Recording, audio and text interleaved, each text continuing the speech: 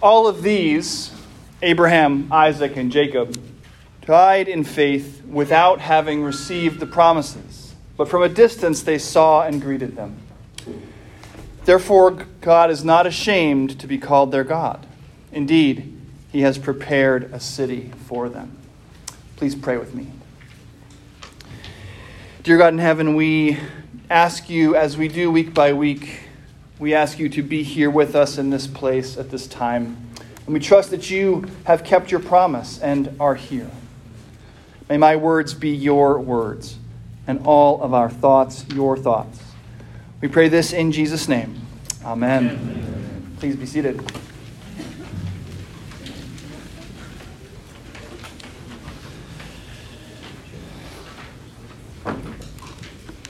Is it true that the best way to run away from an alligator is in a zigzag pattern? And is it true that if you alternatingly leaf together the individual pages of two phone books with no other adhesive at all, that they become impossible to pull apart just due to the combined friction? These are the kinds of questions that the Mythbusters set out to answer.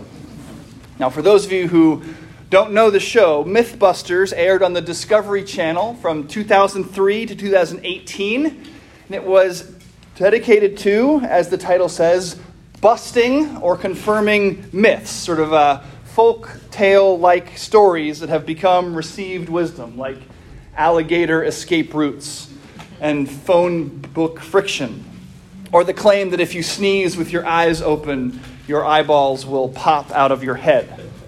I love the show, and I own the entire series, a giant box set of 75 DVDs.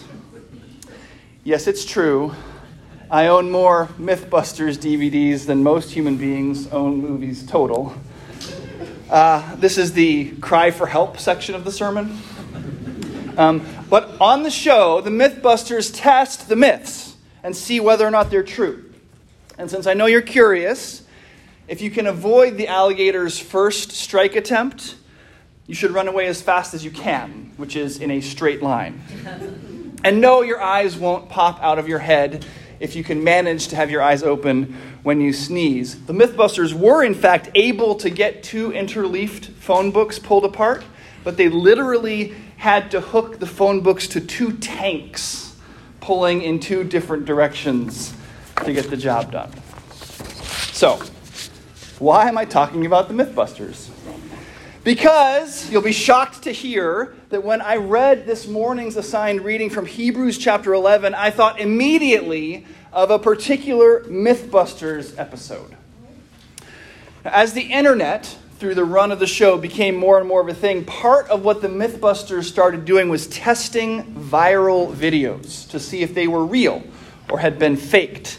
And one in particular, the one that was brought to my mind by the book of Hebrews, was called Surfing with Dynamite.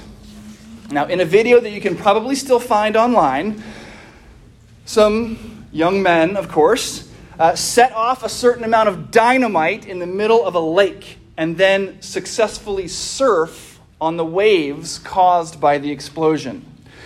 Now, the Mythbusters tried their darndest, but no matter how much explosive they used, they could not generate waves big enough to surf. And do you know why? Because the energy gets dispersed. The waves emanate from the explosion in the middle of a lake in every direction, not just one. Just like Jesus. Expected a little bit of laughter there. Goodness. My next line was, I know that sounds like a joke. You have to laugh at the jokes. It's part of the agreement here. But I want you to look at Hebrews with me. We're gonna look at Hebrews now, and we're gonna see about this explosion radiating out in every direction. Now, faith, we read, is the assurance of things hoped for, the conviction of things not seen. Indeed, by faith, our ancestors received approval. By faith, we understand that the worlds were prepared by the word of God, so that what is seen was made from things that are not visible. And then we start Abraham's story of faith. By faith, Abraham obeyed when he was called to set out for a place that he was to receive as an inheritance. And he set out not knowing where he was going.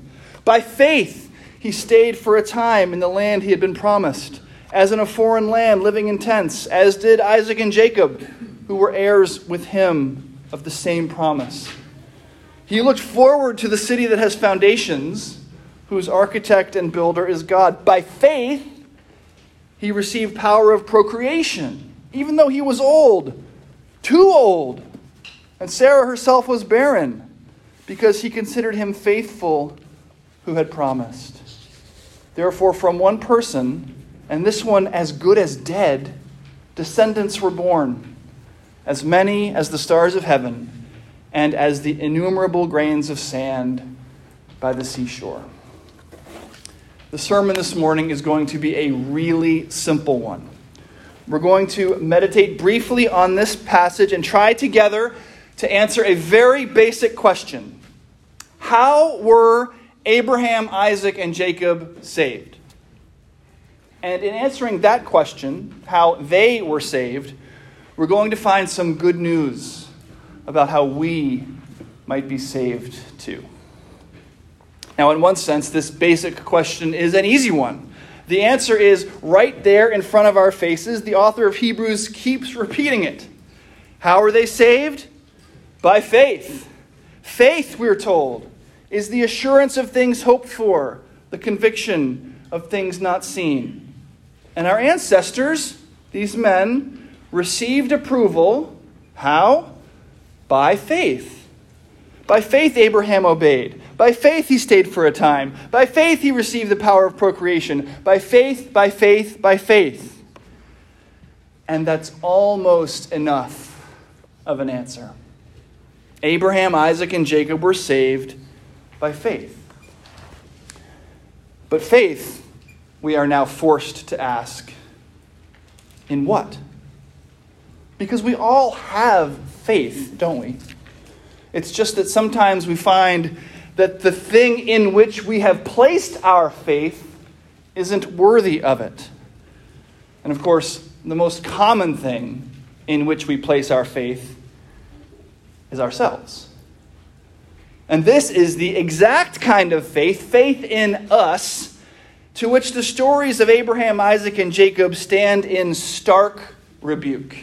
Read the stories of these men. Again and again, when these patriarchs placed their faith in themselves, their lives completely fell apart.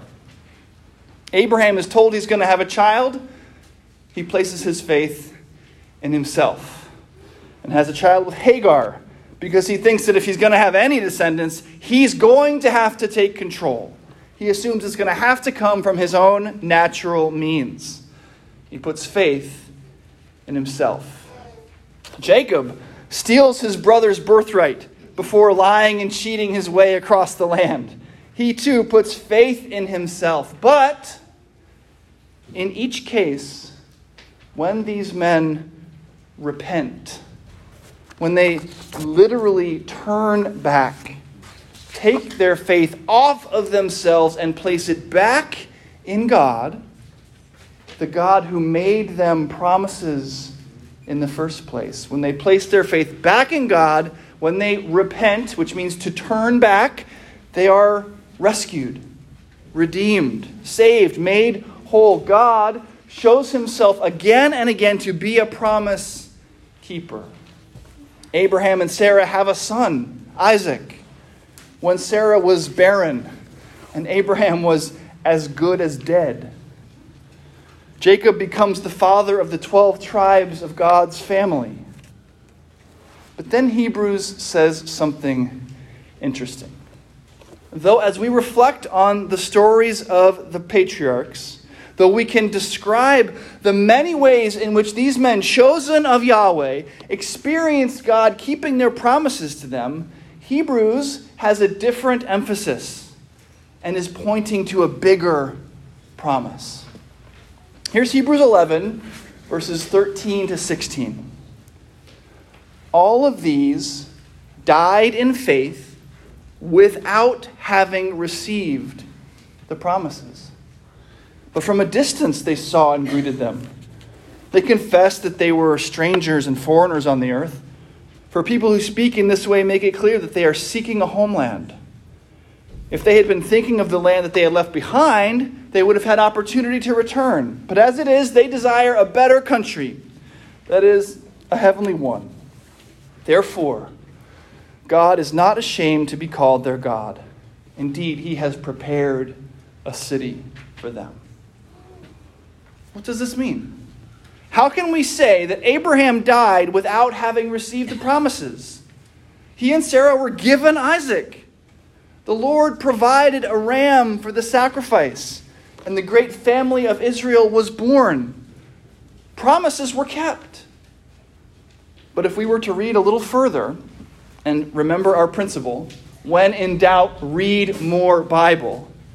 If we were to read more of chapter 11, we see a further tracing of Old Testament faith. Right? In our reading, we have Abraham, Isaac, and Jacob. But let's keep going. Hebrews 11 continues. And all these through Joseph, Moses, Rahab, Gideon, Barak, Samson, Jephthah, David, Samuel, and the prophets. All these, Hebrews 11 ends, though commended through their faith, did not receive what was promised, since God had provided something better for us. What is it that Abraham and his descendants didn't receive? Something even better. They never saw the ultimate fulfillment of God's promise to his sinful and rebellious children. They never saw Jesus. Abraham, Isaac, and Jacob were strangers, foreigners on earth. They, like us, were created for eternity. And at their best moments, they knew it. Not because of something they saw, but because of a promise they had been given. Their desire was for a heavenly home. And though they couldn't have described to you the way in which this promise would be kept, their faith that it would be kept was credited to them as righteousness.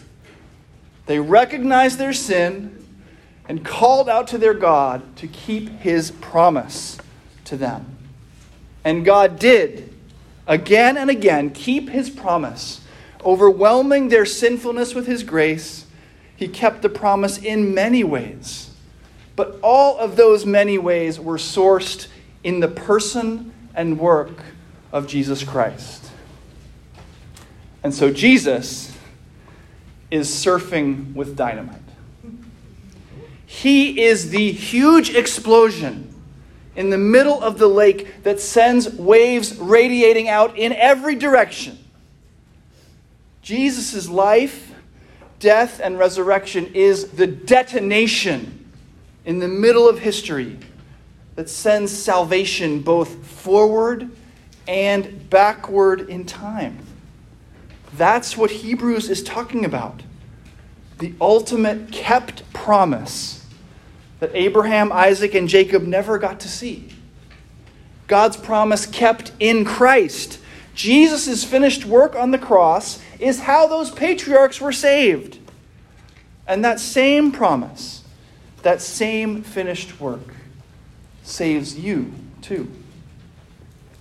It might seem at first like this is a pretty academic teaching. It's all well and good and interesting to learn that Abraham, Isaac, and Jacob were saved by Jesus' redeeming work, even though they lived thousands of years before he did. Yes, they believed in God's promise by faith, and then found that that faith had been placed rightly in the God who always keeps his promises.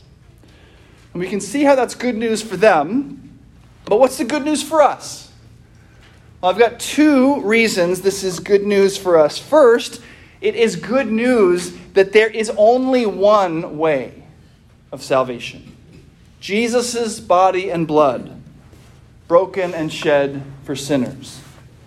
Sinners who lived 2,000 years before he was born, and sinners like us, who live 2,000 years after he died. Because we are just like those patriarchs, aren't we? Consistently placing our faith in ourselves. We are addicted to it. And our lives, like theirs, tend to fall apart. So if we are like our forefathers in placing our faith in ourselves, let us also be like them in our repentance. Let us turn back and put our faith where it belongs, in God. Because God, unlike you, even to yourself, always keeps his promises. And his promise of salvation is kept in Jesus Christ. Such was the explosion of his death and resurrection in history. Anyone, for all time, who has ever been born, or whoever will be born, who has ever been saved, or whoever will be saved, has been or will be saved only by Jesus' finished work. All sinners who call out to God for forgiveness, for him to remember his promise and to be gracious, are met by Jesus' redemption. So you can rest, and rest assured that there is no other work that needs to be done. That explosion has gone off. No remaining payment that your sin requires. No other place in which to ground your faith. It is Jesus and Jesus alone. There's good news for a second reason too. The sheer size of the explosion. The Mythbusters couldn't even get an explosion big enough to generate a wave to surf on, no matter what they did, no matter how much dynamite they used. Jesus' life, death, and resurrection, on the other hand, has created a seismic wave so big that Abraham, Isaac, and Jacob, and you and me, are all saved to eternal life. Listen. Jesus cried out again with a loud voice and yielded up his spirit. And now listen to the results of that detonation. And behold, the curtain of the temple was torn in two from top to bottom. The earth shook and rocks were split. The tombs were also opened. And many bodies of the saints who had fallen asleep were raised. And coming out of the tombs after his resurrection, they went into the holy city and appeared to many. When the centurion and those who were with him, keeping watch over Jesus, saw the earthquake and what took place, they were filled with awe and said, "Truly, this was the Son of God." Such is the nature of the cross of Christ. It shook the whole world. But most importantly, it tore the veil of separation, symbolized in the temple, between us sinners and a holy God. Now, on account of Christ, sinners are raised to new life and welcomed into full fellowship with Almighty God, creator of the universe. That's the kind of explosion caused by the cross of Jesus Christ. We are bowled over by it. We are filled with awe. And we cannot help but exclaim, "Truly, he is the Son of God." The same miracle gift, your sin given to Christ and his righteousness given to you, the same miracle that saved Abraham and Isaac and Jacob, now saves you. And so just like them, and like all the saints down throughout history, it is by faith alone that you are saved. But not some disconnected, ethereal faith. Faith in a God who will keep his promise. Faith that his finished work for you, accomplished in Jesus, is enough. Believe that it is.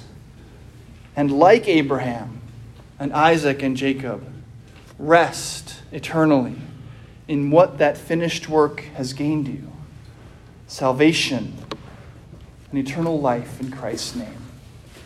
Amen.